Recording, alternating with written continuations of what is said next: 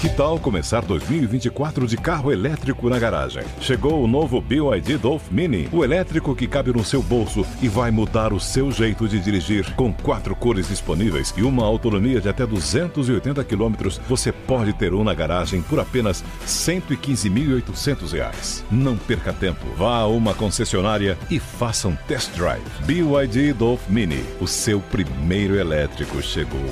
No trânsito, escolha a vida. Anatomy of an ad. Subconsciously trigger emotions through music. Perfect. Define an opportunity. Imagine talking to millions of people across the U.S. like I am now. Identify a problem. Creating an audio ad is time-consuming. Offer a solution. Utilize cutting-edge AI. Imagine creating all that in under 30 seconds. Well, we did to create this ad. To learn more about AI in the audio industry, download the white paper from audiostack.ai.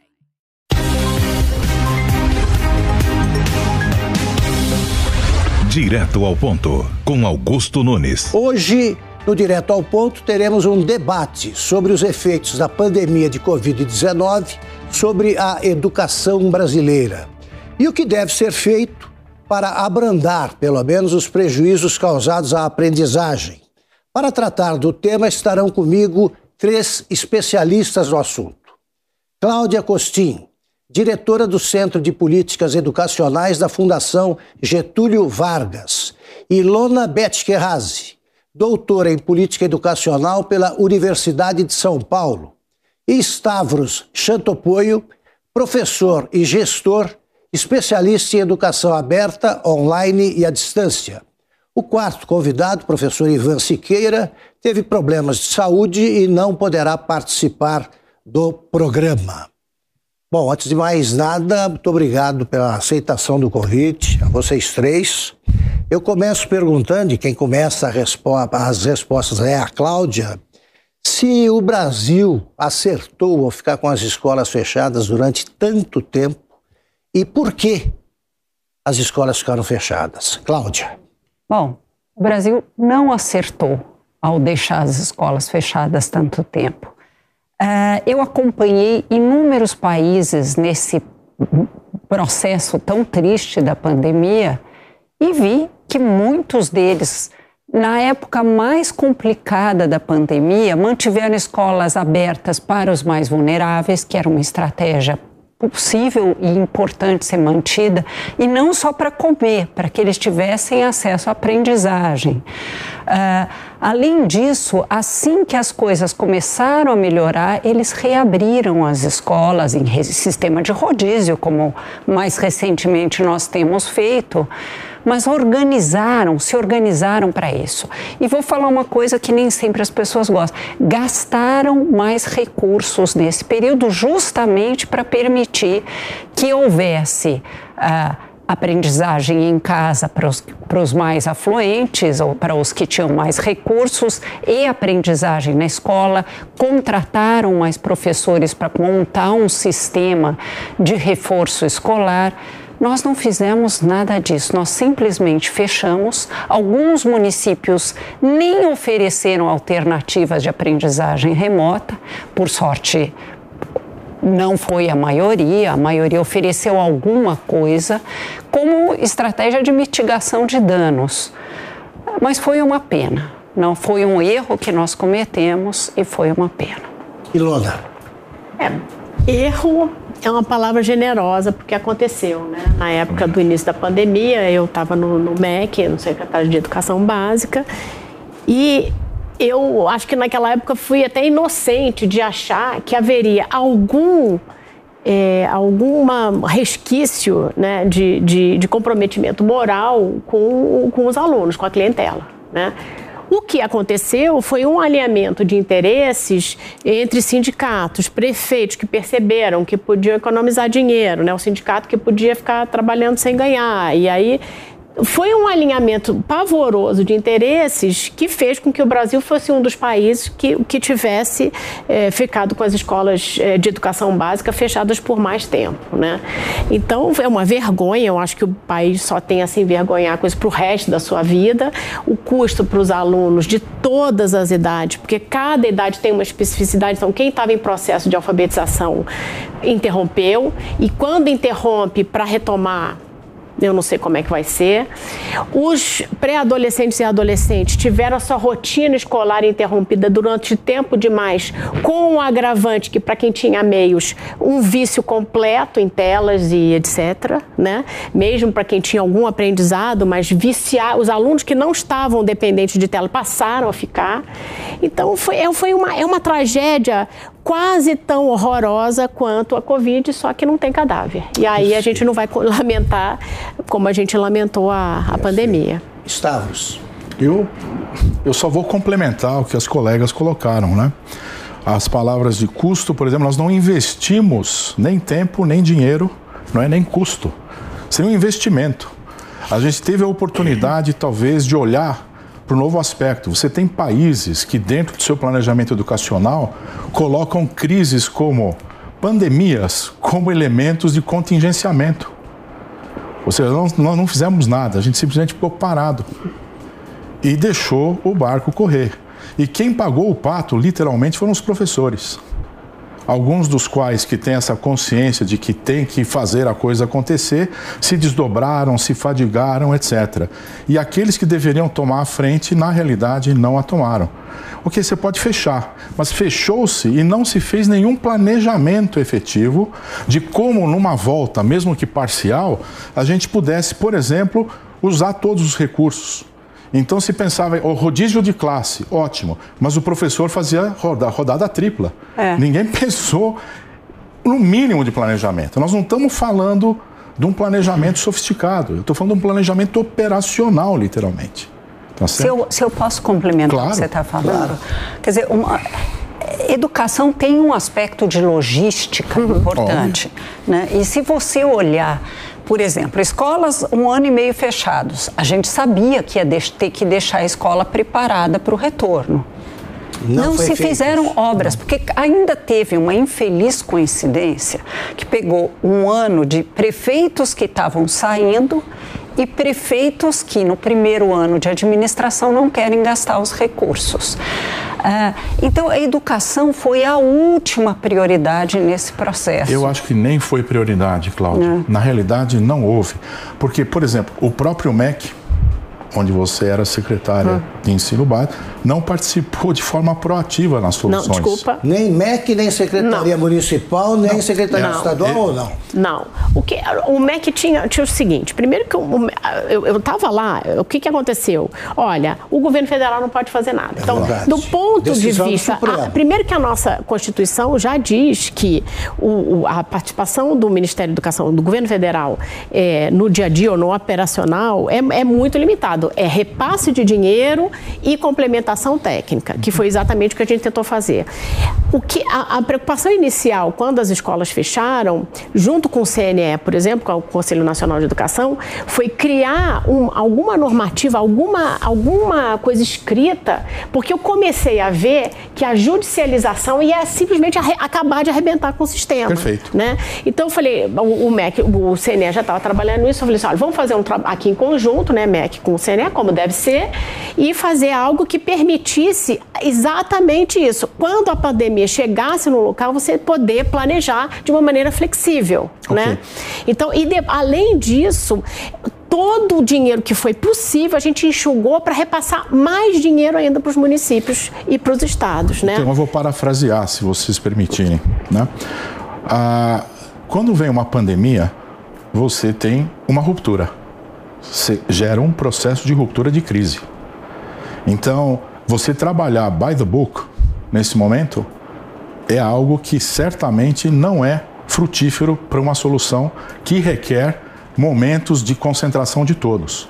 Então, nesse momento, é que você tem que sentar, fazer um pacto nacional, de compromisso de todos que estão no poder, e talvez trazer soluções que podem eventualmente não estar alinhadas com isso. E é óbvio, o MEC não vai chegar no operacional. Não, mas eu queria, antes de repassar outra pergunta, queria reforçar isso que a Ilona disse.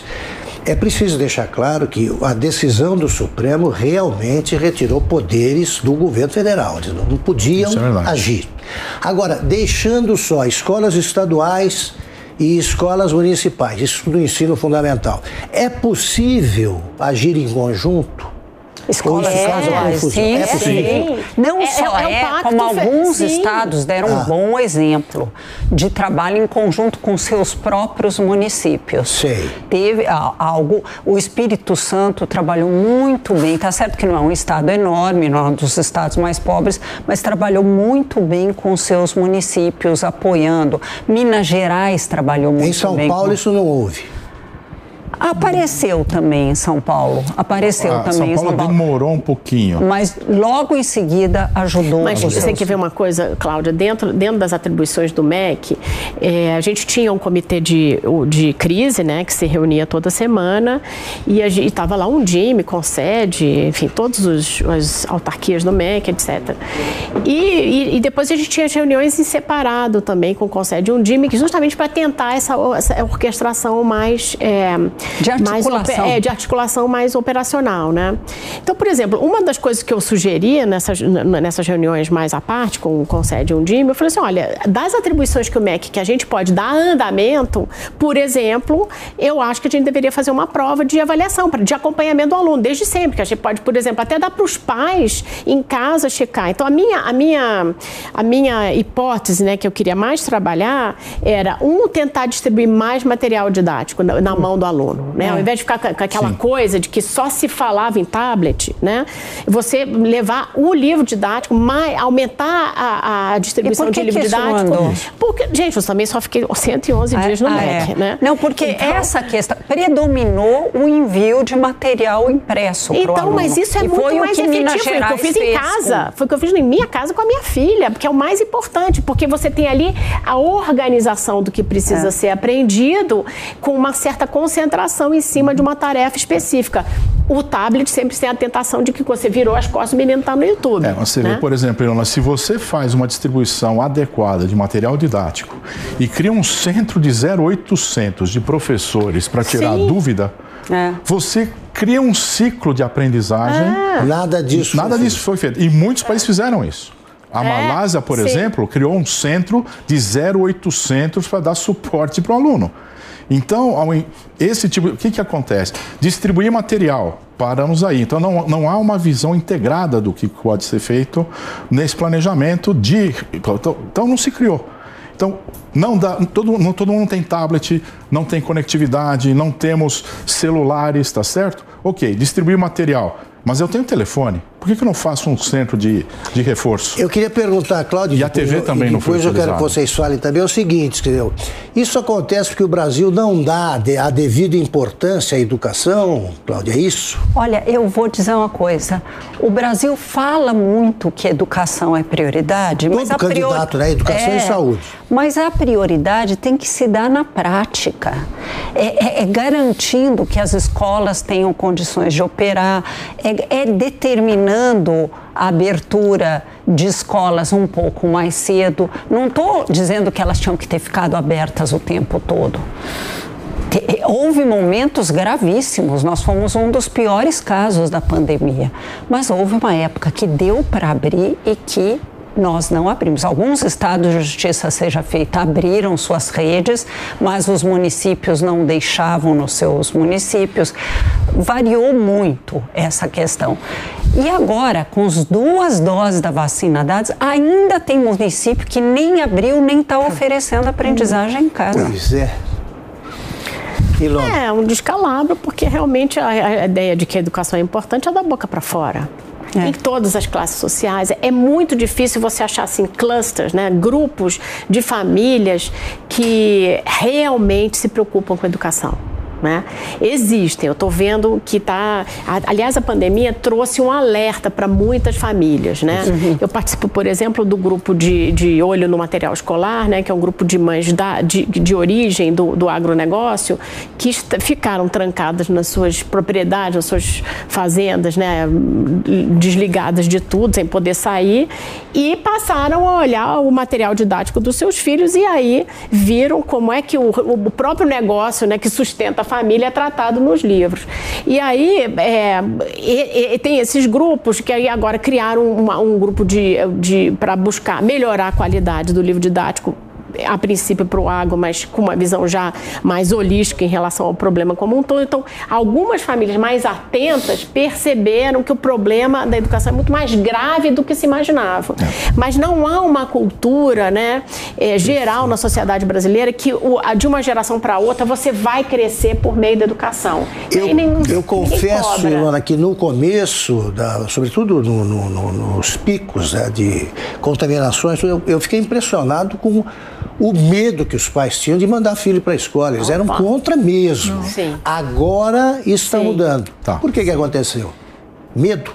Sim. Eu acho que no início é medo mesmo. Você está numa pandemia, você não sabe o que vai acontecer, você não tem nem evidências científicas de processos daquilo que está ocorrendo. Mas aproveitando, se eu puder continuar a resposta à pergunta, eu particularmente tenho muito claro que o nosso projeto de Nação para a Educação é não educação. Eu também concordo. Não educação. Não faz sentido. Recursos temos. Se você olhar para as pessoas que estão aqui e outras centenas de milhares, sabemos exatamente o que tem que ser feito. Dinheiro existe. Dinheiro existe. Quando se fala o Brasil é diferente, o Brasil é diferente. Mas a essência das coisas que tem que ser aprendidas não é diferente. A forma com que a gente vai fazer, a nossa cultura, o processo que a gente vai utilizar pode ser diferente. Então, não é por falta de competência das pessoas que podem construir esse processo educacional, né? E eu acho que a oportunidade que nós temos hoje, dado a esse nó chamado família, né? A Ilona falou do agronegócio, né? Mas isso não é só acontecendo no agronegócio. Nós criamos uma rede nova que os nós são as famílias, né? Que o baque desse diagnóstico educacional ocorreu. O pai vendo que o filho não está aprendendo, ou vendo que ele não deveria estar aprendendo dessa forma.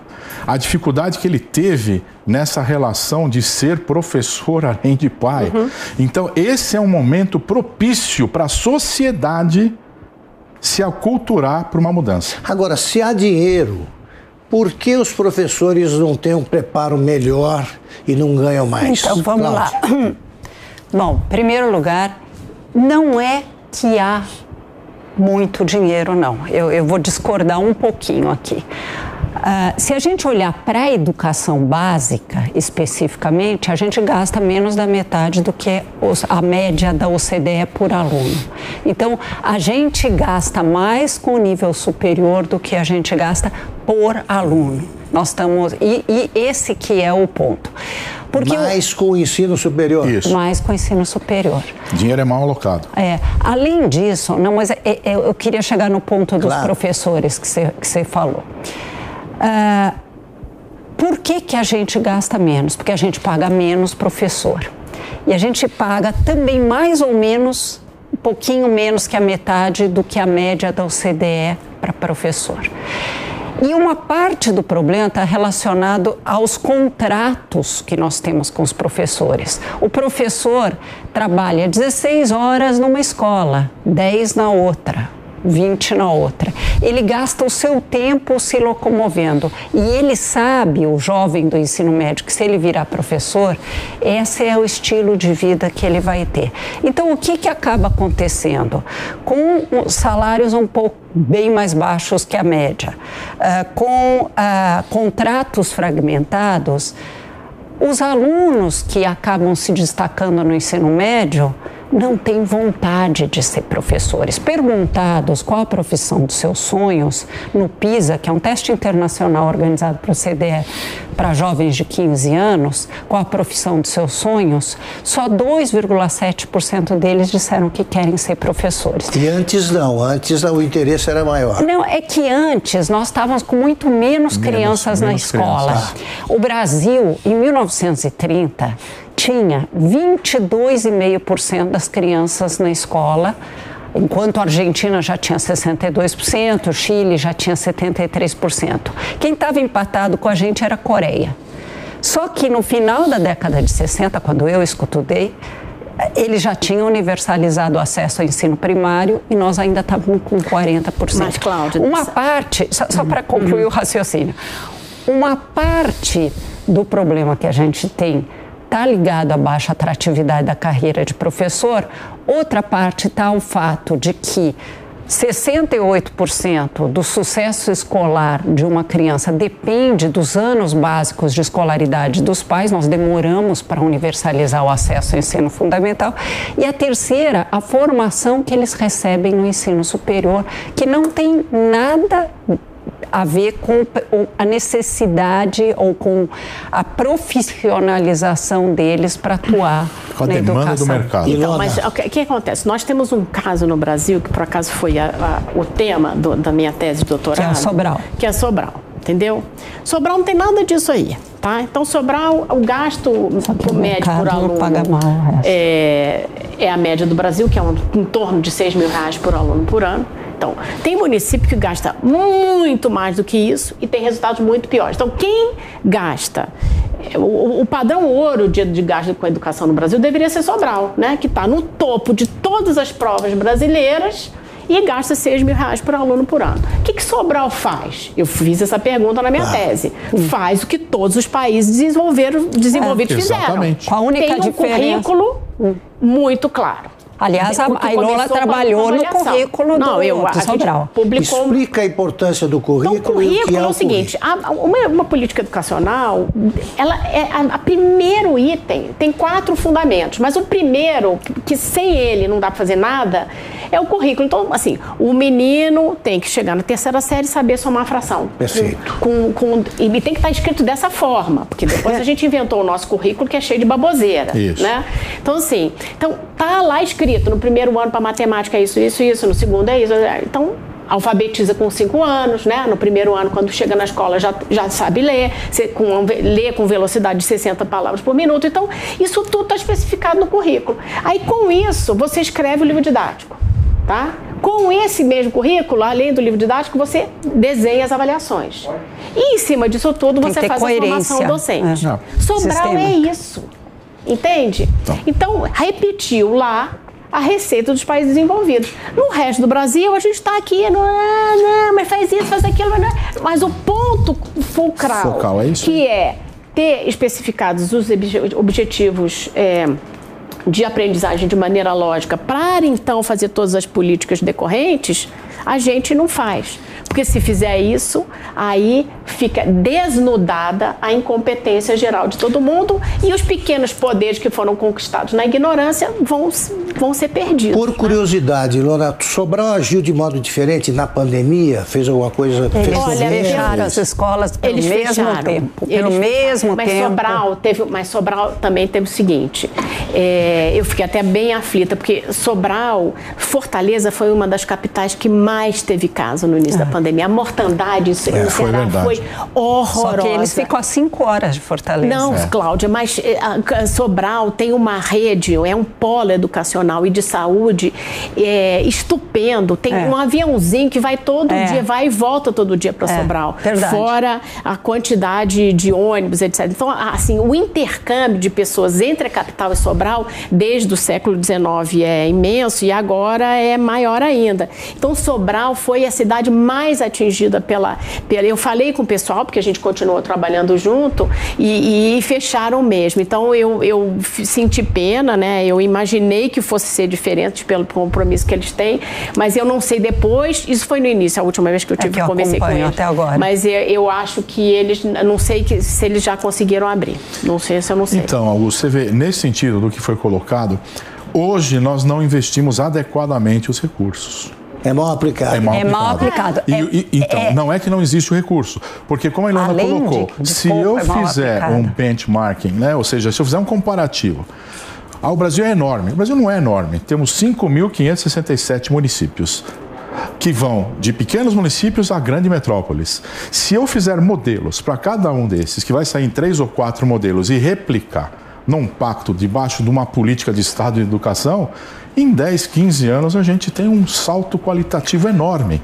Mas aí entra naquilo que a Ilona levantou. Você vai quebrar os pequenos poderes que estão em torno desse processo. Então, ou a gente assume isso. Eu não acredito em políticas públicas de governo. Eu acredito em política de Estado para a educação. Entra Joaquim, entra Maria, entra quem quer que seja, você tem que continuar. Tanto é que nós fizemos um Plano Nacional de Educação que venceu em 2020, não foi?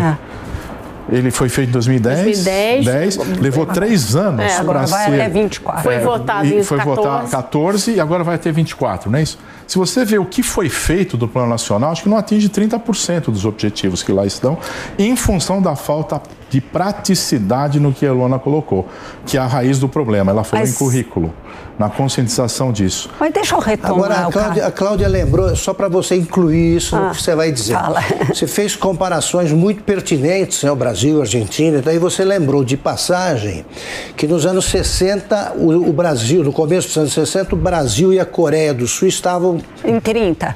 Em 30. 1930. O que aconteceu na Coreia? O que eles fizeram para que hoje o país está transformado num exemplo, né? Eu, como fui diretora global de educação do Banco Mundial, acompanhei vários sistemas educacionais e a história da Coreia é uma história bonita, porque eles em plena crise, eles estavam numa crise muito grande naquela época. Econômica. E eles investiram, eles consideraram que o que eles tinham de riqueza era gente. Então, que investir em gente era fundamental. Mas deixa eu voltar ao exemplo de Sobral, da Ilona, porque eu acho que é uma coisa que deveria nos guiar. Identificar boas práticas que existem no Brasil, porque existem. E o caso de Sobral, e a Ilona trabalhou no currículo de Sobral, então ela não está falando de uma coisa que ela leu num livro.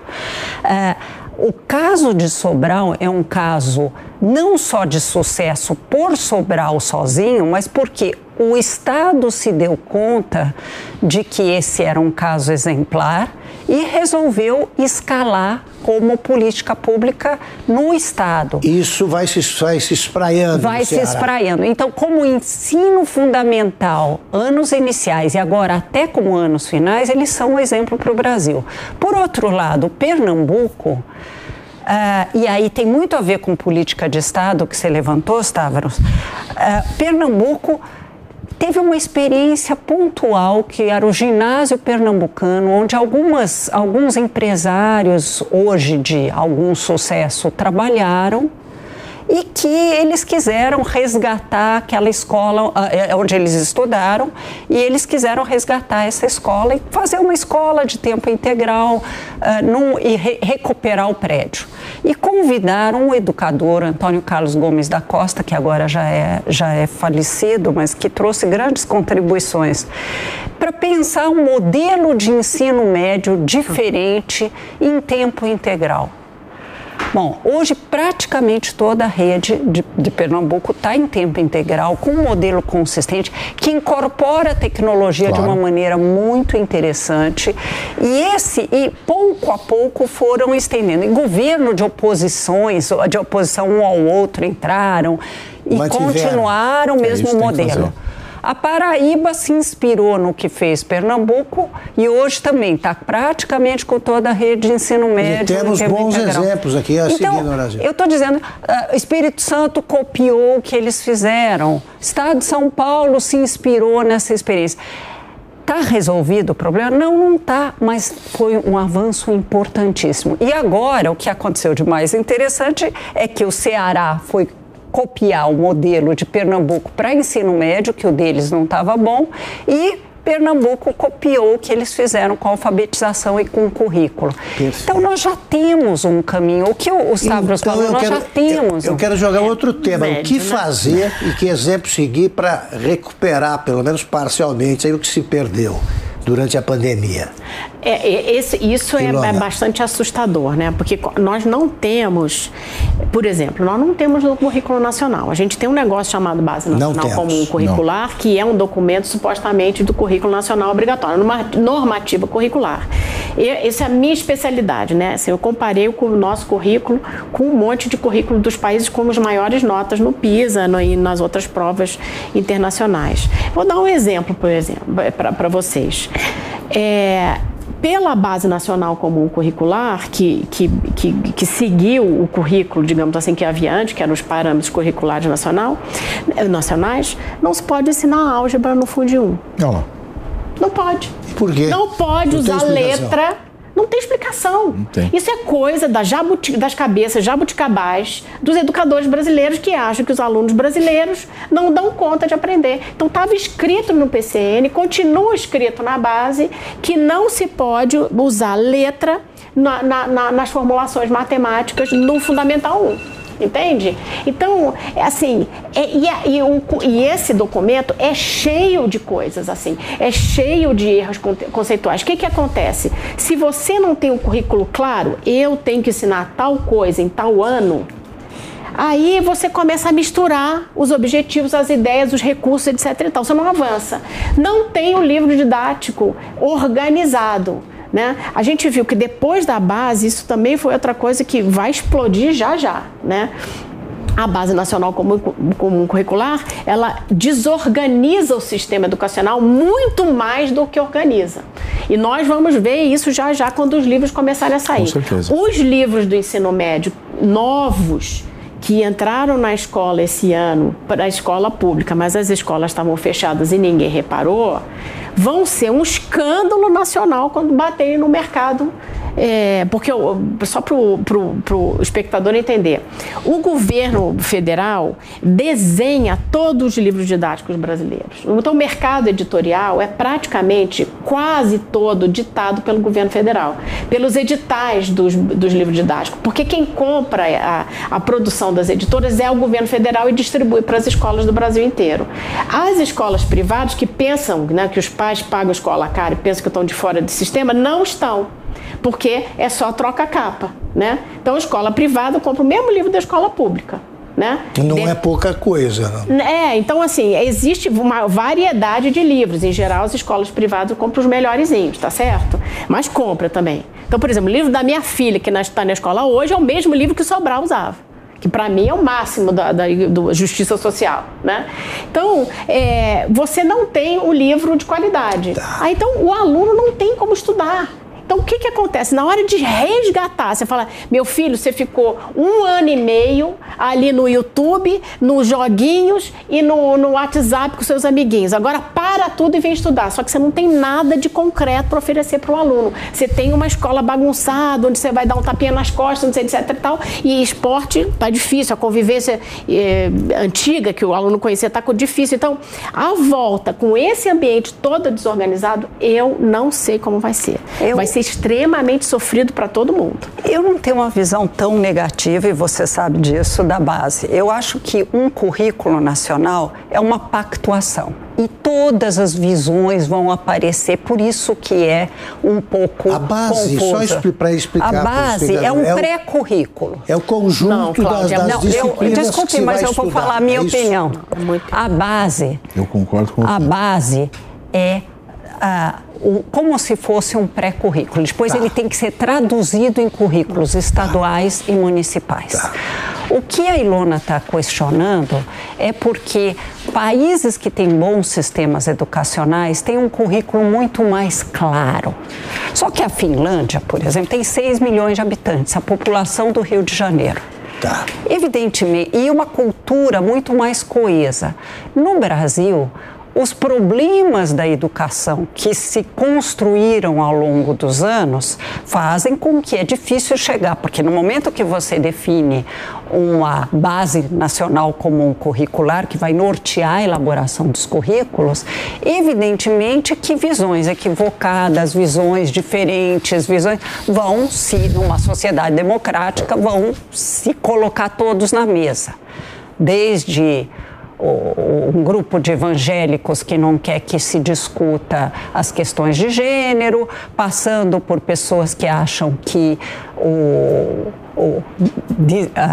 que não pode falar de evolucionismo, ou passando por gente que tem concepções pedagógicas e de aprendizagem diferentes.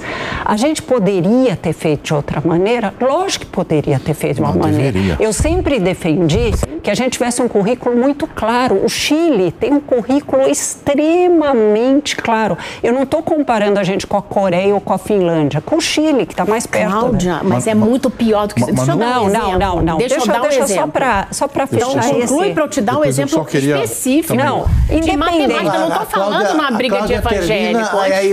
Então antes fosse, o problema é esse, não é? Mas eu estou achando ótima a conversa, assim mesmo. Agora, a Cláudia termina e fala aí outra.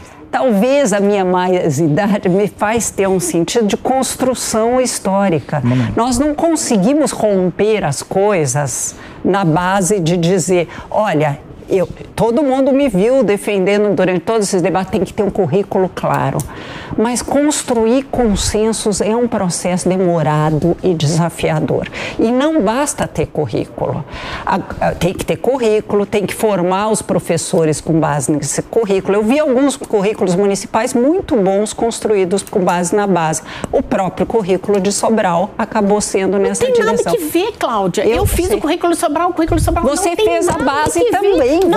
Eu li as contribuições, você enviou para a base. Tudo que eu mandei para a base dizendo, por exemplo, o ensino médio... A base você pode mudar. O município pode mudar essa base. O seguinte, a base é tão incompetente, eu vou ler aqui, tá?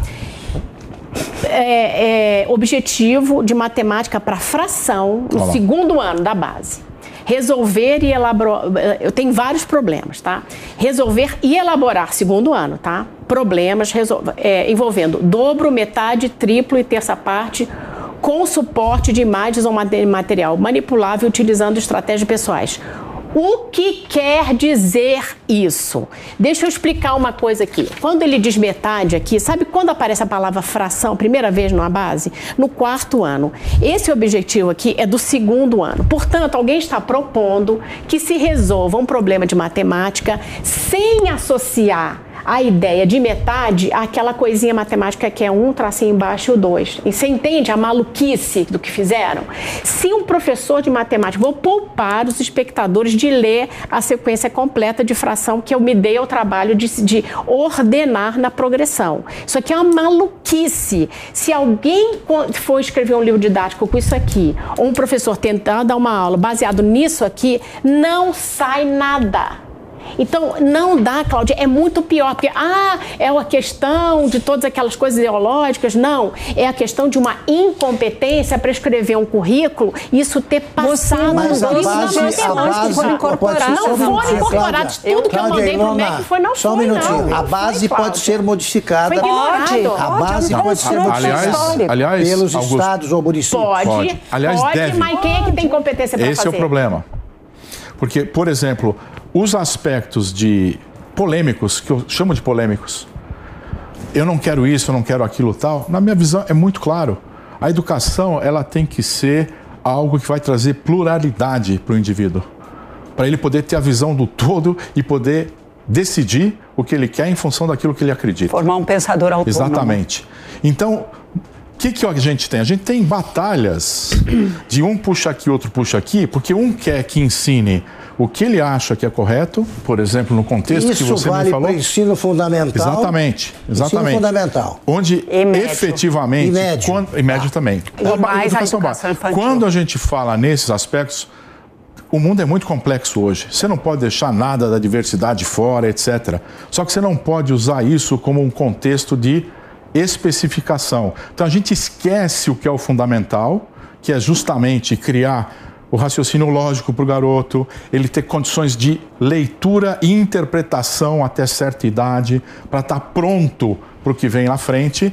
E tudo isso aqui deve ser discutido de forma plural e não de forma a ser antagônica, já que nós somos um país laico. Eu queria introduzir, então, mais uma questão nessa discussão muito saudável que vocês estão travando. Nós temos um problema prático. O aluno que entrou no ensino fundamental em 2020 Ele agora vai para o 3º ano sem ter sido alfabetizado adequadamente. Exatamente. Como resolver esse problema? Bom, Cláudia? Primeiro, tem que se criar um sistema de recuperação de aprendizagem. Que não existe. Que não existe. Não se pensou Por nisso. isso que eu falei que durante a pandemia, a maior parte dos países com bons sistemas educacionais gastou mais dinheiro e nós gastamos menos dinheiro. E precisa gastar bem, como você também lembrou. Usa o termo investiu, Cláudia. Investir. Educação não custa. Investiu. Bom, mas em todo caso, nós vamos ter que criar um sistema de recuperação de aprendizagem. Eu queria aproveitar para dizer que tem gente que está dizendo que não existiram perdas de aprendizagem. Como não existiram? Isso, eu li o artigo hoje e fiquei pasmo. Não, é inacreditável que Não alguém existiu diga... porque não mediu. Não existiu porque não houve. Não, houve avaliação de aprendizagem e na maior parte dos estados agora, avaliação diagnóstica para saber de onde a gente está partindo para poder documentar isso. O próprio MEC vai fazer o SAEB agora em novembro, que é uma avaliação da educação básica para saber o que nós perdemos exatamente e montar sistemas de recuperação de aprendizagem. Lógico que tudo que se perdeu de aprendizagem pode ser recuperado, vai levar tempo que os alunos do ensino médio não têm, porque os que estão... Eu acho que até as perdas de alfabetização, a criança tem um pouco mais de tempo para a gente recuperar. A gente já estava mal em alfabetização antes da pandemia. 55% das crianças saíam do 3º ano do ensino fundamental analfabetas nas escolas públicas. A Avaliação Nacional de Alfabetização de 2016, que foi censitária. Então, nós vamos ter que recuperar tudo isso que aconteceu com professores preparados para essa tarefa. A Ilona falou uma coisa super importante ao falar de Sobral, que os salários são mais ou menos iguais, que eles não são mágicos, não é que eles têm professores todos com doutorado ou coisa assim. Não, são professores reais e concretos. Eles podem ser preparados para uma recuperação sólida de aprendizagem. Eu tenho uma visão até um pouco mais positiva ou otimista. Eu sou viciada em ser otimista. Eu acho que dá para recuperar as aprendizagens. Você acha, trabalho Ilona? sério. Vai dar para quem tem o conjunto boa escola com família que apoia. Isso. Quem não tiver isso, tá na várzea. Pois eu acho que não. Eu acho que as escolas sozinhas não conseguem, elas nem estão preparadas. Vai ser aleatório. Entende? Vai ser primeiro você tem que fazer o aluno voltar para a rotina da escola. Isso depende muito das famílias e menos das escolas, né? Tem aí uma parceria, mas é mais uma questão familiar. E o aluno tem que voltar a frequentar diariamente a escola. A escola vai ter que fazer avaliações regulares. Isso. Mas a escola não está preparada, né? Não estava antes. Então, quem tem a escola estruturada, por exemplo, em Sobral ou naqueles municípios e estados onde você tem um ensino mais estruturado, vai ser mais fácil que quando o aluno começar a frequentar, aquele hábito de estudar vai acabar voltando para dentro dele.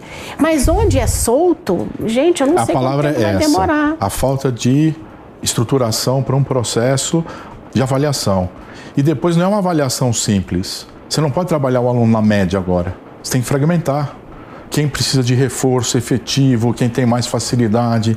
Os próprios alunos podem vir a ser monitores.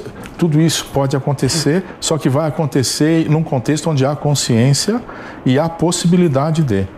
Nos rincões, eu enxergo igualzinho a Ilona, está aleatório. E aí, por exemplo, que eu vejo, como é que a gente libera esse dinheiro para os municípios, que a Ilona estava falando, essa contrapartida não existe. A gente não consegue medir. Eu tenho visto, eu tenho acompanhado de longe, né, depois que eu saí do MEC, algumas ações importantes. Eu acho que o MEC agora a imprensa praticamente não fala mais no MEC, né? Justamente agora que o MEC está acertando o passo, a imprensa não conta o que está sendo feito. Mas o MEC, o repasse do governo federal para os entes subnacionais foi criado, foi estruturado pelo Paulo Renato lá nos anos 90 com um programa muito com o Fundeb, mas com o Fundef, mas lá com uma lógica que foi feita por um projeto do Banco Mundial de transferência condicionada de dinheiro, né? Infelizmente, a gente tem que dizer as coisas como elas são, no governo do PT, os condicionantes foram anulados. Simplesmente. Tá? Simplesmente anulados. Ao longo do tempo, com muito lero-lero, muita lábia, mas foram. Tá? Então, o MEC está recuperando essa lógica, né? Então, eu consegui fazer um pouquinho desse trabalho quando eu estava lá, porque eu tinha estudado esses programas lá no seu nascedouro, e eu falei, e tinha lá alguns técnicos que conheciam muito bem, falei, vamos recuperar os condicionantes de repasse. Então, esses condicionantes de repasse estão sendo recuperados. Outra coisa importante, que de acordo com aquilo que eu já falei aqui para os espectadores, é que os 2 editais de pré-escola e de Funde 1 foram completamente transformados já nesse governo. Do ensino médio não deu tempo de fazer, infelizmente. Mas de Funde 1, né, Fundamental 1, que é o antigo primário, e a pré-escola, foi reformulado completamente com parâmetros extremamente claros. Provavelmente, se o mercado editorial responder como está escrito nos editais, nós teremos livros para pré-escola e para o Funde 1 de padrão praticamente internacional nos próximos anos. Então a gente tem que ficar de olho no que vem. Primeiro vem o de pré-escola, já com todo o processo de alfabetização e numeracia básico para pré-escola, já vem mais os livrinhos de leitura, etc., e teste de fluência. Então, tudo isso está sendo feito no MEC agora. Então, eu tenho um ânimo que, do ponto de vista da indução, que é só o que o MEC pode fazer, não há coerção, tá? Então, não dá para dizer que aquilo que é pensado no MEC vai acontecer na ponta, mas para aqueles que quiserem utilizar novos instrumentos mais competentes, vai existir, tá? Aí é que Como é que vocês avaliam o desempenho da educação à distância? Funcionou? A educação à distância, ela não difere da educação presencial no que diz respeito à qualidade. Ela pode ser tanto com alta qualidade ou como baixa qualidade. Teve boa qualidade? Pouquíssimos casos. Por quê? Porque foi todo mundo pego de surpresa para usar um ferramental todo de tecnologia que não é nem aventado na maioria dos ambientes. E num momento onde a gente está numa época que, além de tudo que a gente está falando aqui, que é recuperar, né? O recuperar não vai trazer nenhum benefício de vantagem competitiva para nós, comparando com o que está acontecendo lá fora. Então, nós estamos num momento onde eu tenho que preparar o indivíduo para uma cidadania muito diferente da tradicional, porque a gente vive num mundo onde o digital faz parte integrante de permear como um ciberespaço de comunicação que tem que ser utilizado em todas as dimensões. Agora, e quem não tem acesso à internet? Nós temos que ter acesso. E não é só a internet. E isso também não foi visto na pandemia. Então, por exemplo, você tem redes, um exemplo só, você tem fibra ótica sobrando, com pouquíssimo dado andando por ela. Você tem satélites subutilizados em bandas que poderiam ser usadas, por exemplo, para transmissão de material e criação de redes locais, tá certo? E coisas desse tipo. Mas as soluções que a gente busca vai chegar o 5G e vamos resolver todos os problemas. Então a gente pega problemas de engenharia, de telecomunicação, que de forma integrada poderiam gerar soluções tanto para estados e isso proliferar para municípios e melhorar o acesso. Não significa que vai ter esse acesso todo, ok? E nós estamos atrasados, porque a gente pensa em educação híbrida no nosso país, largando o aluno longe da escola. E em países como a Coreia e a China, a educação híbrida é feita dentro da escola, onde o aluno vai para o laboratório num período e faz todo esse processo do que eu chamo de criar uma cidadania mais digital, tá certo? No próprio ambiente onde ele estuda no presencial. Então, esse processo nosso está muito atrasado, com exceção de alguns ambientes. Cláudia, olha, o que você achou? O que nós vivemos com a pandemia levou a uma aceleração da inclusão digital, não tenho dúvida. Agora, a qualidade...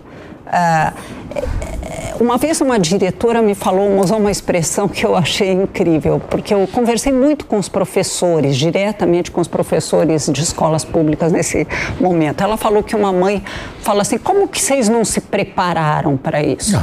Ela falou assim, eu falei para a mãe, é como se eu tivesse que ter me preparado para um meteoro cair em cima da escola. Eu não estava. Exatamente. E, evidentemente, podíamos ter planos de contingência. Agora, a partir de agora, nós vamos ter que ter algum plano de contingência. Mas não geramos, Cláudia. A gente passou essa experiência toda e não aproveitamos. Não é disso que eu estou falando. Não aproveitamos. Nada. Você está lá, a mãe chega e fala, como você não se preparou? Mas agora a gente vai se preparar. E não é a gente vai se preparar. O professor tinha que ser preparado. Não há preocupação com isso. Bom, voltando ao que eu estava dizendo, não só para porque tinha uma lógica que eu queria. Então, ninguém estava preparado para isso, mas mesmo assim acelerou a inclusão digital. Essa inclusão digital que aconteceu, evidentemente que não tinha qualidade, nós não sabemos muito bem como fazer, mas houve, como em outras crises que a humanidade viveu, eu li recentemente o relato da crise de 1918, da gripe chamada de espanhola, que houve uma aceleração na ciência brutal a partir disso. Sim. Nós aprendemos muitas coisas com isso.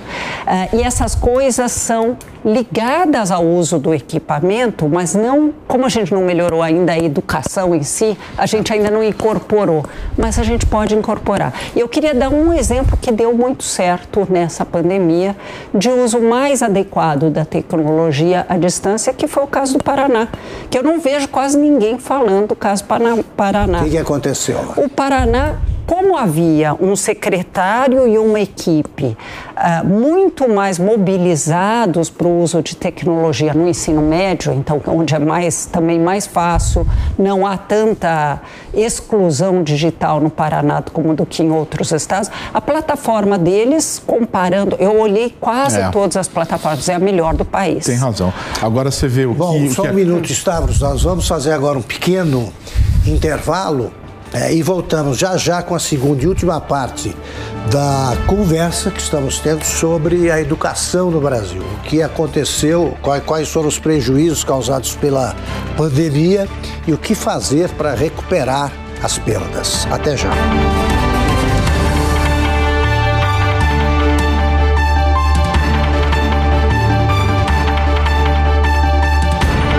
Direto ao ponto, com Augusto Nunes. Vamos jogar real. Quando nós falamos em câmbio, você já pensa em papel moeda, não é? E quando falamos em corretagem, em casa de câmbio. Imagine se nós fôssemos um banco ou uma corretora com termos complicados para lhe embutir mais taxas. Vocês estão vendo alguma letra aqui no rodapé? Não, né? E isso se chama transparência. Você quer enviar dinheiro para o exterior? Você envia. Você quer receber dinheiro do exterior? Você recebe. Você quer falar com alguém que não seja um robô? Você fala! Nós vamos atrás da notícia, apuramos os fatos. Para levar até você a informação de qualidade. Uma equipe inteira com olhar atento a cada detalhe. Da redação até as ruas. Tudo o que acontece no Brasil e no mundo.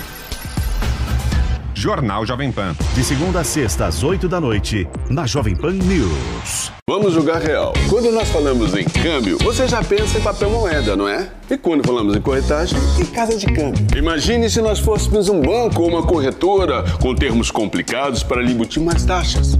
Vocês estão vendo alguma letra aqui no rodapé? Não, né? E isso se chama transparência. Você quer enviar dinheiro para o exterior? Você envia. Você quer receber dinheiro do exterior? Você recebe. Você quer falar com alguém que não seja um robô? Você fala! Direto ao ponto, com Augusto Nunes. Estamos de volta para a segunda e última parte da nossa conversa sobre a educação brasileira. Como é que ficou depois da pandemia que vai terminando, felizmente. Eu te interrompi, Stavros, eu queria que você retomasse. Sem problema.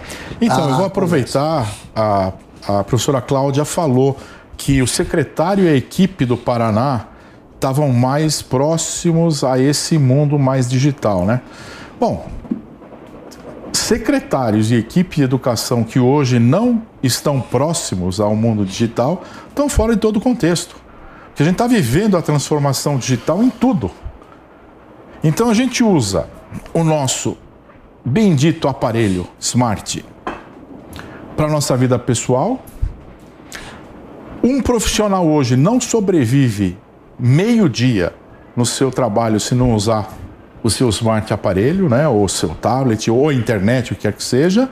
E na educação, no Brasil, a gente tem um preconceito enorme em relação a integrar a tecnologia de forma adequada. Ninguém está falando em a gente colocar a tecnologia goela abaixo. E isso pode se iniciar dos anos iniciais e nós temos outros desafios maiores. Como é que a gente vai transformar a nossa população num cidadão que vai viver nessa questão da economia do conhecimento? Então, só finalizar, claro. Se pegar a Coreia, por exemplo, isso que eu falo de política de Estado. A Coreia delineou 4 métodos de ensino desde o pós-guerra deles, né? E eles chegaram no momento que, em 2005, começaram já a pensar em como que eles vão preparar a população para viver na economia do conhecimento. Então, até 2025, todo cidadão economicamente ativo coreano estará apto a conviver na economia do conhecimento. Então, eles fizeram um plano que inclui todo mundo. Ou seja, é um desenvolvimento que o pessoal chama de desenvolvimento da vida toda, né?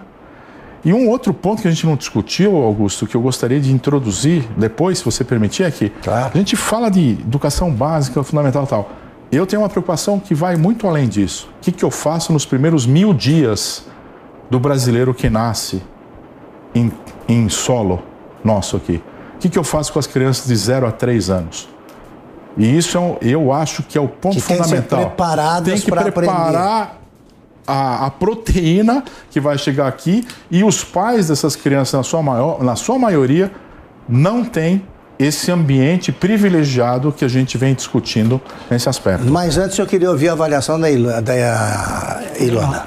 Não, eu queria retomar um ponto aqui que ficava um pouco solto, que a Cláudia estava falando das especificidades em relação ao currículo, né? Porque a gente tem que puxar para isso, porque assim, como você vai fazer chegar as atividades pedagógicas para os alunos, pode variar, né? Pode ser no quadro negro, pode ser no papel, pode ser no tablet, pode ser na televisão, já foi de todo tipo, pode ser no rádio, já foi, né? Lembra que antigamente tinha aqueles coisas, curso por correspondência. Então, assim, as atividades que fazem com que o cérebro da pessoa seja organizado para aprender a se comunicar, aprender a entender o mundo pelo meio da matemática, de geometria, etc. e tal, são essas atividades estruturadas que modulam o cérebro da pessoa. Perfeito. O que aconteceu, Cláudia, nos últimos 30 anos no mundo é que os currículos convergiram, mas de uma maneira tão clara, que você praticamente não sente diferença de um currículo para o outro. O Chile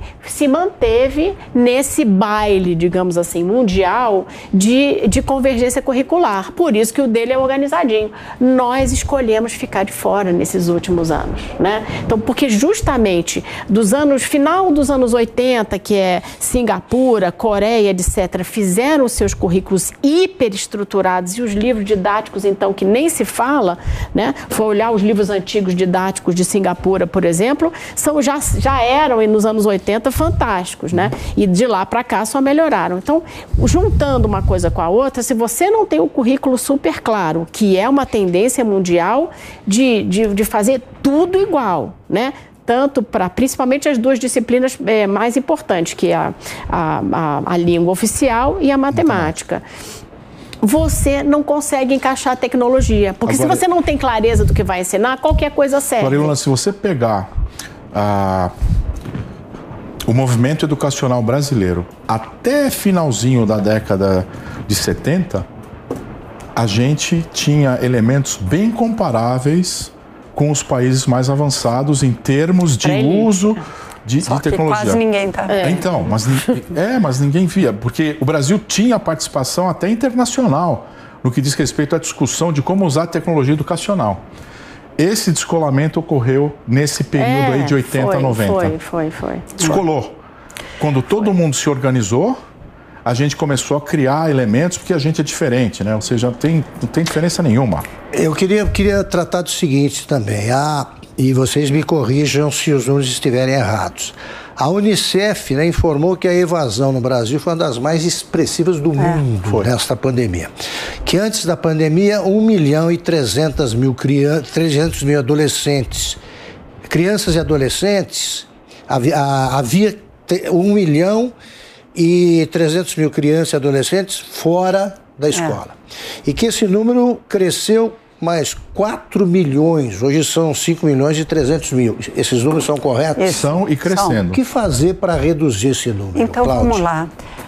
Infelizmente, nós já tínhamos crianças fora da escola, nós tivemos nós vivemos há algum tempo um processo virtuoso a partir dos anos 80, quando começaram a colocar as crianças em números maiores na escola, e o Paulo Renato, citado pela Ilona, concluiu a tarefa de colocar todos no Fundamental 1 na última década dos anos 90, do século XX. Na primeira década do século XXI, nós colocamos todos do Fundamental 2. Não conseguimos fazer com que eles concluam o Fundamental 2, só 75% concluem o Fundamental 2. Mas foi um avanço do ponto de vista de acesso. Quantidade. Mesmo assim, tínhamos crianças pré-pandemia fora da escola e os números do Unicef estão corretos. Essa perda enorme de crianças que nós tivemos em decorrência da pandemia é importante e não voltarão todos no curto prazo. Não voltarão. O que nós temos visto, eu trabalho no Observatório de Direitos Humanos do Judiciário com a questão de crianças e adolescentes. O que tem chegado de denúncia de trabalho infantil, de criança, não estou falando de 17 anos, estou falando de 11, 12 anos. Isso aqui é muito triste. Quando a Ilona falou de quem tem família organizada e que vai poder ajudar nesse processo do resgate das aprendizagens, eu estou pensando naquelas crianças que não sequer voltarão à escola se a gente não tiver uma ação muito forte de tornar a volta obrigatória para as famílias. Vai ser muito importante que as crianças voltem, que a escola saiba receber. E aqui tem um comentário que eu tinha feito um sinal aqui para comentar. Tem um especialista em educação que eu gosto muito, chama Michael Fullan, ele é canadense. E ele fala que você tem que construir coerência no processo educacional. Começa com o currículo, você tem que ter os professores formados para ensinar esse currículo, você tem que ter livros didáticos que dialoguem com esse currículo, uma avaliação que vá na mesma direção. Você tem que construir coerência sistêmica para que as coisas funcionem em educação. Não adianta mexer numa parte só. E para tudo isso acontecer, as crianças têm que estar lá na escola. O que me assusta é o seguinte, da mesma maneira, né, que eu comentei lá atrás, que eu estava lá no MEC, vi as coisas acontecerem, mas a minha inocência não previu que os interesses fossem se alinhar de tal forma contra o interesse da sociedade brasileira, o interesse dos alunos, né? Que eu não consigo ver, Cláudia, sendo bem honesta, como que eles vão se rearranjar os interesses, a não ser que vire talvez caso de polícia, conselho tutelar, não sei conselho como, tutelar, sem dúvida, para obrigar as crianças em idade escolar a voltarem para a escola. É conselho tutelar, porque, por isso tem que ser obrigatório. Mas calcula a questão aqui. O conselho tutelar manda a criança voltar para a escola, tá?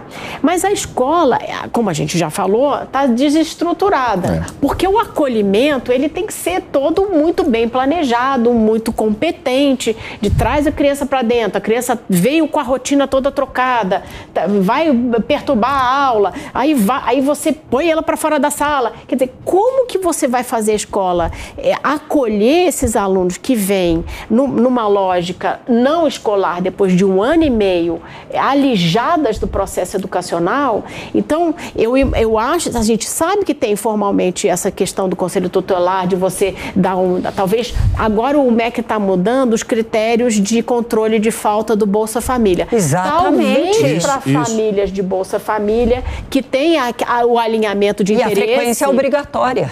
Que agora vai melhorar o controle da presença. Mas eles não saíram dessas escolas para onde eles voltarão? Sim, exatamente, mas pelo menos você vai ter, no mecanismo do Bolsa Família, você vai ter, se funcionar o controle novo de presença, você vai ter... Não, eu pergunto porque você está dizendo que a escola precisa acolher, né? Precisa estar preparada para acolher. Não está? Normalmente não, principalmente escola que tem mais aluno, percentual maior de alunos do Bolsa Família é mais difícil. Mas também eu vejo que o MEC fez um programa especial só para as escolas que têm mais de 70% de alunos no programa Bolsa Família, esses programas de compensação. Eu acho que nós não podemos pensar pequeno. Nós somos a 12ª economia do mundo em termos de PIB. Então, sim, as escolas têm desafios. Vamos enfrentar. Tem que enfrentar. Vamos enfrentar. Tem que enfrentar. Porque senão nós vamos entrar num fatalismo de que não adianta fazer nada porque a escola não se prepara. Existem redes que tiveram progressos muito grandes. Que tal olhar esses exemplos que andaram certo? Você deu o exemplo de Sobral. Eu podia falar de Mucambo, que também fica lá no Ceará e que também fez um trabalho muito bacana, hoje está na frente de Sobral. Eu podia falar do Piauí, onde Oeiras fez um processo no Fundamental 1 fantástico. Tem Teresina também. Teresina, que tem famílias em situação campeões de Olimpíadas Internacionais de vulnerabilidade. Né? Dá para fazer. Dá. Agora, o primeiro passo é olhar para as práticas exitosas que nós temos, estudá-las direito e começar a replicar. Dá para fazer da noite para o dia? Não dá para fazer da noite para o dia, mas dá para melhorar, especialmente com olhar para as famílias em situação de vulnerabilidade. Mas você sabe que eu faço também a minha autocrítica aqui e a crítica dos meios de comunicação em geral. A gente só cobre educação quando há uma greve. E a gente ouve o secretário, o líder, o presidente do sindicato e ponto final. A imprensa, isso era um problema que eu discutia muito quando eu dirigia alguma redação. A imprensa não sabe tratar de assuntos como estamos tratando aqui.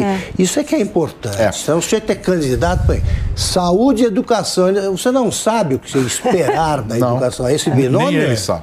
Todo mundo na maioria. Pois é, então esses exemplos eu confesso que eu conheço muito mal esses casos. E a culpa é nossa. A imprensa tem que informar. Agora, o que a Cláudia colocou, não tem como não assinar embaixo, não tenha dúvida nenhuma.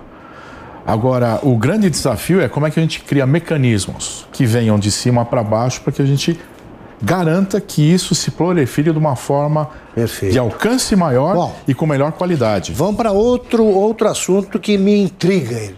Como é que o Brasil chegou a 11 milhões de analfabetos no sentido ortodoxo mesmo? Não estou contando os analfabetos funcionais.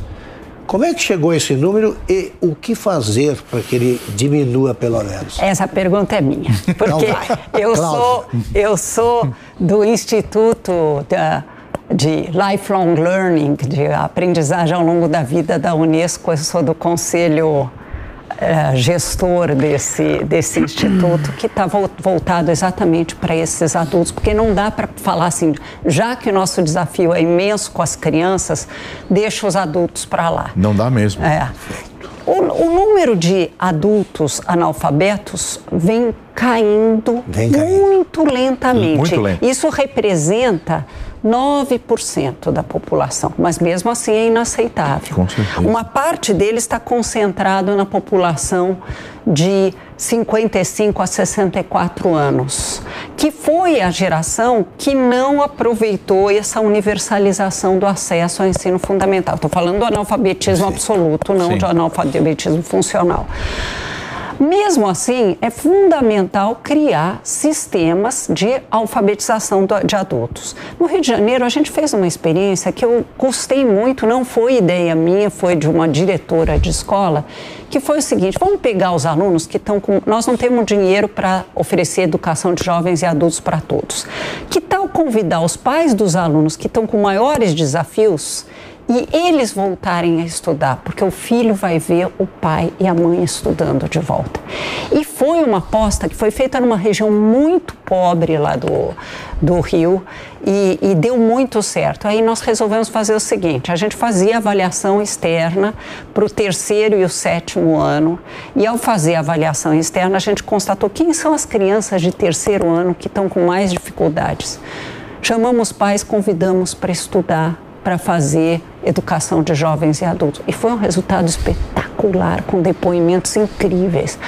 Porque você tem uma sinergia, ele vê o pai e a mãe aprendendo a ler, e ele está aprendendo a ler também. Mas sabe qual é o problema? É o seguinte, nossa tragédia atual, né? Porque as pessoas de mais idade, que não foram à escola na idade certa, já vivem... Por mais que seja bacana que elas aprendam a ler, mas elas já vivem no mundo pouco letrado, tá certo? Seria maravilhoso elas aprenderem, mas estou falando de geral... Impactarem os filhos delas. O que eu estou falando é o seguinte: a nossa tragédia é que é o seguinte: a gente gera analfabetismo dentro da escola. Esse é o ponto. Perfeito. Esse é o ponto. Porque a gente insiste em utilizar método de alfabetização que não tem base científica. Tem nenhuma base científica. Né? Mas...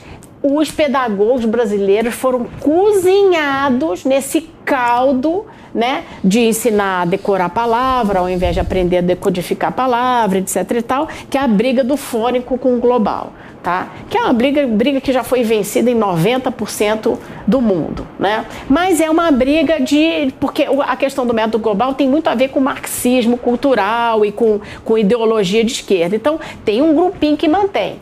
Então, a gente tem lá no MEC um grupo fazendo... Então, por exemplo, em termos de tecnologia, né? O MEC fez um pequeno investimento num programa que foi idealizado e testado pelo governo da Finlândia, que é um joguinho que você pode baixar de graça no seu telefone, chamado Grafogame. Grafogame. Sucesso absoluto. O Brasil hoje é no mundo o país que mais usa o Grafogame. Né? Que foi feito lá pela Finlândia, mas foi traduzido. E é muito bom. E é uma gracinha, super legal. Os meninos aprendem a ler os fonemas, né? É fônico na veia. Na veia. Com tecnologia. Então, você vê que a questão que eles falam, porque o fônico é um retrocesso, não sei, coisa de antigo, não. Não é, né? É o mais moderno hoje, porque a ciência cognitiva... Com isso aqui... e aplicativos simples dessa natureza... De boa qualidade. De boa qualidade, obviamente. Boa qualidade, você acelera esse processo, sem tirar o mérito que a Cláudia colocou dessa simbiose de aluno... Pode ter um Grafogame para gente mais velha também. Para quem não tem intimidade com o método de alfabetização, dá um exemplo. Como é que é esse método que isso é importante, Ilona. Você, quando lê a palavra panela, tá?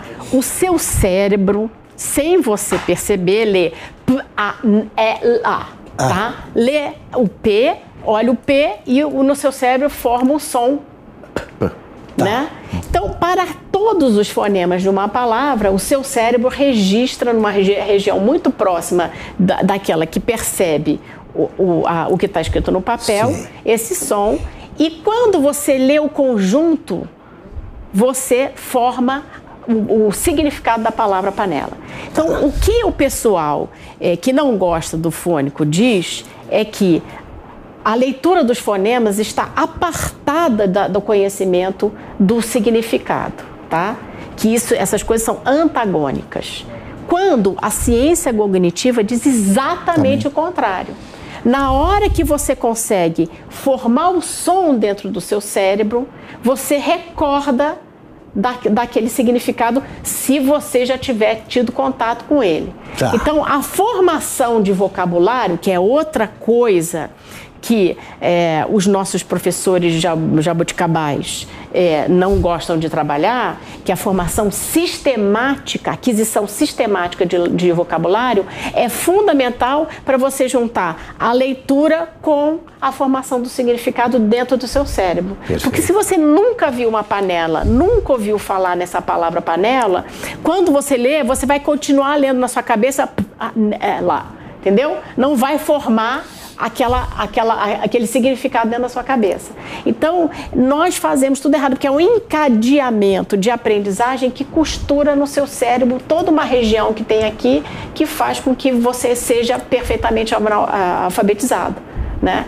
Mas é uma guerra, continua ainda a ser uma guerra no Brasil. Alguma observação? Eu queria só contar que tem uma pesquisadora, neurocientista americana, chamada Natalie Wexler, que discute muito o letramento, a leitura e o letramento digital. E ela fez uma pesquisa nos Estados Unidos mostrando que se você usa o método global, esse que Ilona estava mencionando, 60% das crianças não se alfabetizam. Não se alfabetizam. E quando você pega aquele dado que eu dei no começo, que no 3º ano do ensino fundamental, 55% das crianças de escolas públicas são analfabetas no final do ano, você vê uma coincidência entre essas cifras. Não funciona. Tem uma parte das crianças que a gente não sabe por quê. Eu conversei com vários neurocientistas que conseguem, mesmo assim, se alfabetizar pelo método global. Mas é uma parcela... Aprende sozinha. São aquelas que aprenderam já sozinha. Mas, não, só para concluir. Mas é tão pequena e entre elas quase nenhuma vem de meio vulnerável. Então por que não alfabetizar de um jeito que todos possam aprender? E daí vem o que a Ilona explicou, aprender o código letrado e usar a tecnologia a nosso favor para acelerar isso aceleraria. E outra coisa importante, Augusto, que eu tenho visto desde 2008, eu tenho acompanhado a mudança neurocientífica que vem sendo publicada de como o cérebro está se readequando em relação ao elemento digital. Então, por exemplo, tem artigos científicos comprovados que as crianças e os jovens, eles não guardam mais informação, eles guardam onde buscar a informação, que é o mais importante. Então, ao invés de eu guardar uma tonelada de informações, em qual sítio que eu busco isso, onde que eu busco isso. Então, nessa fase inicial, é fundamental que a gente aproveite o que seria esse axioma cerebral que a Ilona levantou para formar esse processo. Bom, vamos tratar de outro assunto aqui. Tá ótimo essa aula. O Brasil me dá a impressão de que ele começa pelo fim, em alguns casos. Me chamou a atenção, por exemplo, o trem-bala. A França, o Japão, eles fizeram o trem-bala depois de eles construíram uma malha ferroviária. Então, mas aí o Brasil empresa para desenhar o Brasil sem malha ferroviária nenhuma já queria começar com trem-bala. Nesses últimos anos foi dada toda a ênfase ao ensino superior. Se começou a casa pelo telhado. Universidade, me dá essa mesma sensação. Se você não tem a base, como é que você vai tratar do fim? Por que essas universidades estão formando gente tão despreparada? Essa é que é a verdade. Você não tem como formar ninguém preparado se ele já vem sem preparo nenhum. Das etapas anteriores. Óbvio, a sua matéria-prima, que é o aluno, ele não vem preparado. Você não recupera lá no fim, né? Isso. E fora que os nossos currículos, praticamente, com exceção de ambientes específicos e ótimos locais no ensino superior, eles são currículos extremamente desalinhados com as demandas efetivas de profissões para o mercado, e não estou falando de ciência. Ou seja, não estou tirando pesquisa fora, nada, mas a pessoa sai da faculdade com um diploma que provavelmente é um complemento da sua formação básica e não a preparação para ele entrar no mercado de trabalho e se alinhar com a demanda de mercado. Ilona. Ensino é cumulativo, né? Não tem como você aprender uma coisa mais complexa sem dominar antes uma mais simples. Isso é uma questão até de como o cérebro funciona. Você não consegue. Então, por exemplo, se você não sabe gramática, como é que você lê um texto mais complexo de um autor, por exemplo, do ensino, mais típico do ensino superior? Que é uma questão do desenvolvimento da complexidade textual, da sintaxe, da gramática, do vocabulário, das ideias mais complexas. Então, se você não domina a leitura, não tem vocabulário, etc., você não chega no ensino superior, você lê aquilo tudo, você não entende. Eu não sei se foi antes do programa que a Ilona mencionou que na nova base é proibido lá usar letras em álgebra. Se você não usar letras em álgebra, você nunca vai poder fazer cálculo diferencial ou integral. É muito simples. Entenda o que acontece no Brasil, né? Então, assim, no Fundamental 1, atenção, espectadores, né? Fundamental 1 termina no 5º ano. No mundo inteiro, com esse alinhamento curricular, os meninos aprendem a álgebra elementar no Fundi 1. Né? É aquele sistema basicão de função, né? X mais Y igual a 12, alguma coisa. Né? Alguma 12, qual é o valor do outro, você tem lá um probleminha que é o básico do entendimento matemático. De primeiro, segundo grau. De primeiro grau. Primeiro grau, Fundamental 1. Está escrito na nossa base que você não pode usar a letra na formulação matemática no Fundi 1. Que é exatamente como você trabalha as variáveis na álgebra. Você vai ensinar aritmética para o aluno. A aritmética, e deixa eu falar uma coisa aqui. O nosso SAEB, tá? O nosso sistema de avaliação, que é o que tipo dá uma certa regulada no aprendizado, no 5º ano, tá? Só trabalha com números naturais, ou seja, só os números positivos inteiros, né? Então, o que acontece? As outras provas internacionais, que agora, finalmente, o Brasil vai participar, que tem uns nomezinhos complicados que eu vou passar aqui, mas que são tipo o PISA para a 4ª série, para a 8ª série, o PISA e o equivalente de matemática, né, e de português para a 4ª série, já trabalha, né, como os currículos são unificados no mundo inteiro, são unificados não, são muito próximos no mundo inteiro, já trabalha tudo isso. Então, a comparação entre o que o nosso sistema educacional pede no 5º ano e o que essas provas internacionais no mundo inteiro pedem no 4º, já é um abismo. Então, o governo federal está agora, acordou, né, todo mundo, né? Nós temos um governo que resolveu chacoalhar a moçada aí, então botou agora o Brasil, depois de, sei lá, quase 30 anos associado à empresa que faz essas provas, agora a gente vai fazer, né? E vai haver um alinhamento do SAEB com essas provas.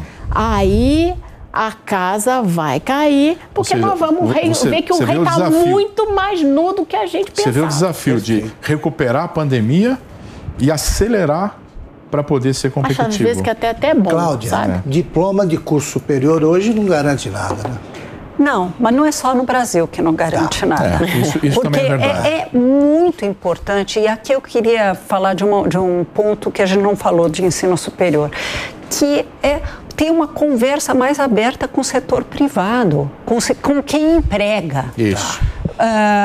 Porque, lógico que cada um deve escolher aquilo que gosta mais ou que se sente mais apto, mas o mundo do trabalho está em profunda transformação.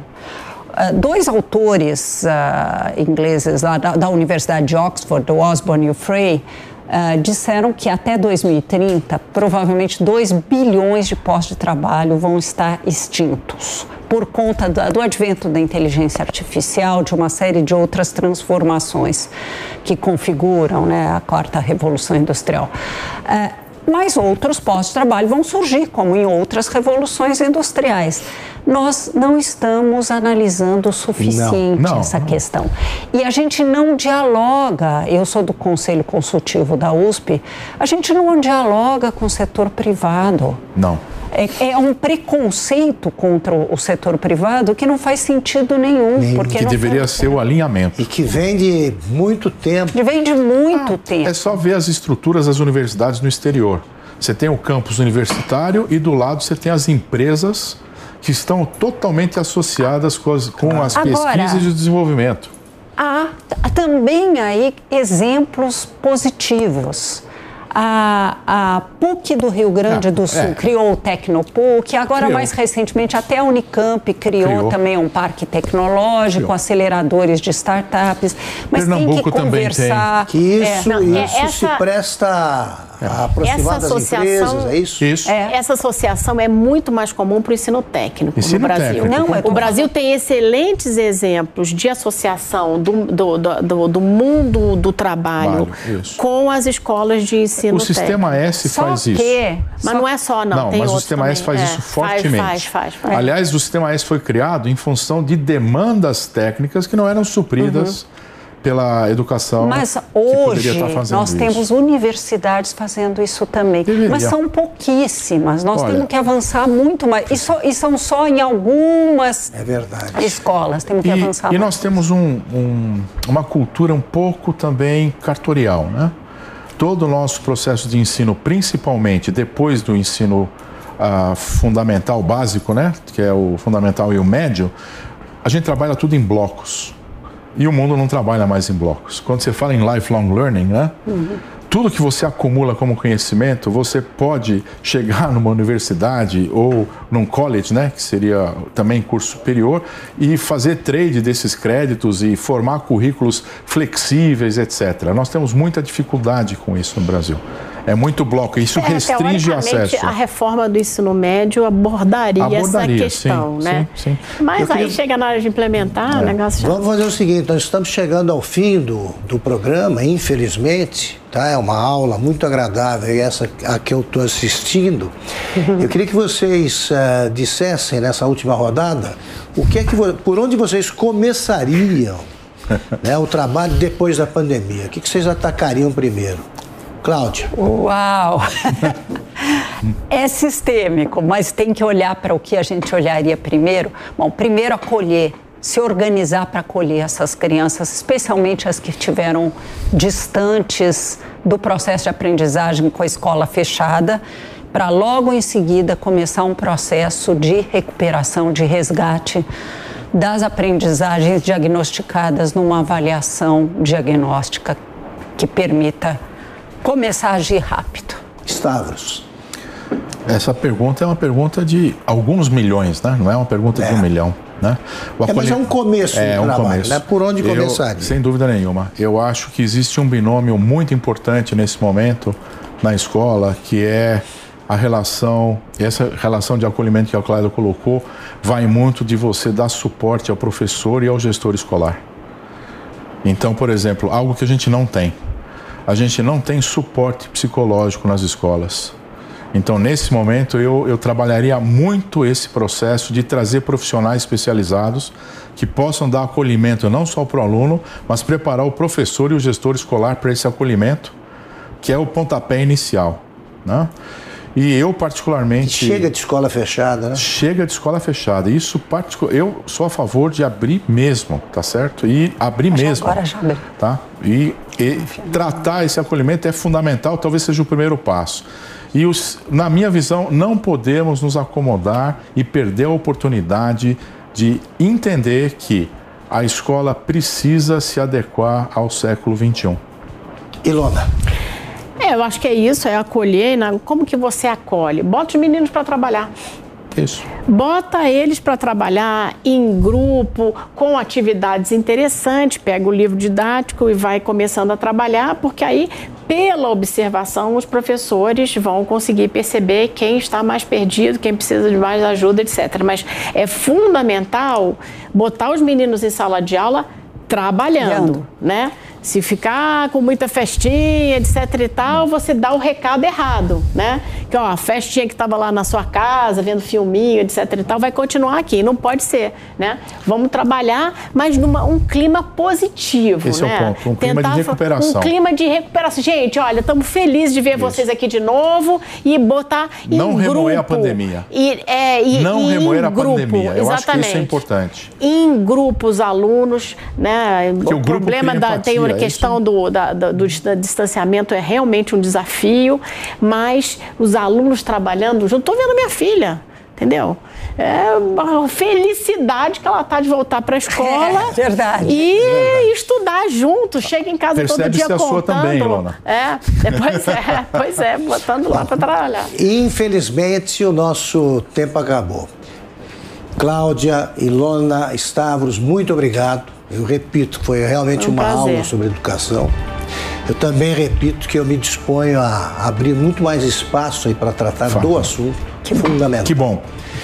Devemos ter mais conversas sobre essa. Acho que muita gente que acompanha o programa e os que verão o programa também, porque é impressionante o número de pessoas que faz isso em seguida, eu acho que vão gostar, porque aprenderam muita coisa aí com vocês. Muito obrigado. Obrigada. Um prazer. O nosso programa está disponível em toda a Jovem Pan News, em todos os aplicativos. Voltamos com o Direto ao Ponto na próxima segunda-feira, às 9h30 da noite. Até lá. A opinião dos nossos comentaristas não reflete necessariamente a opinião do Grupo Jovem Pan de Comunicação.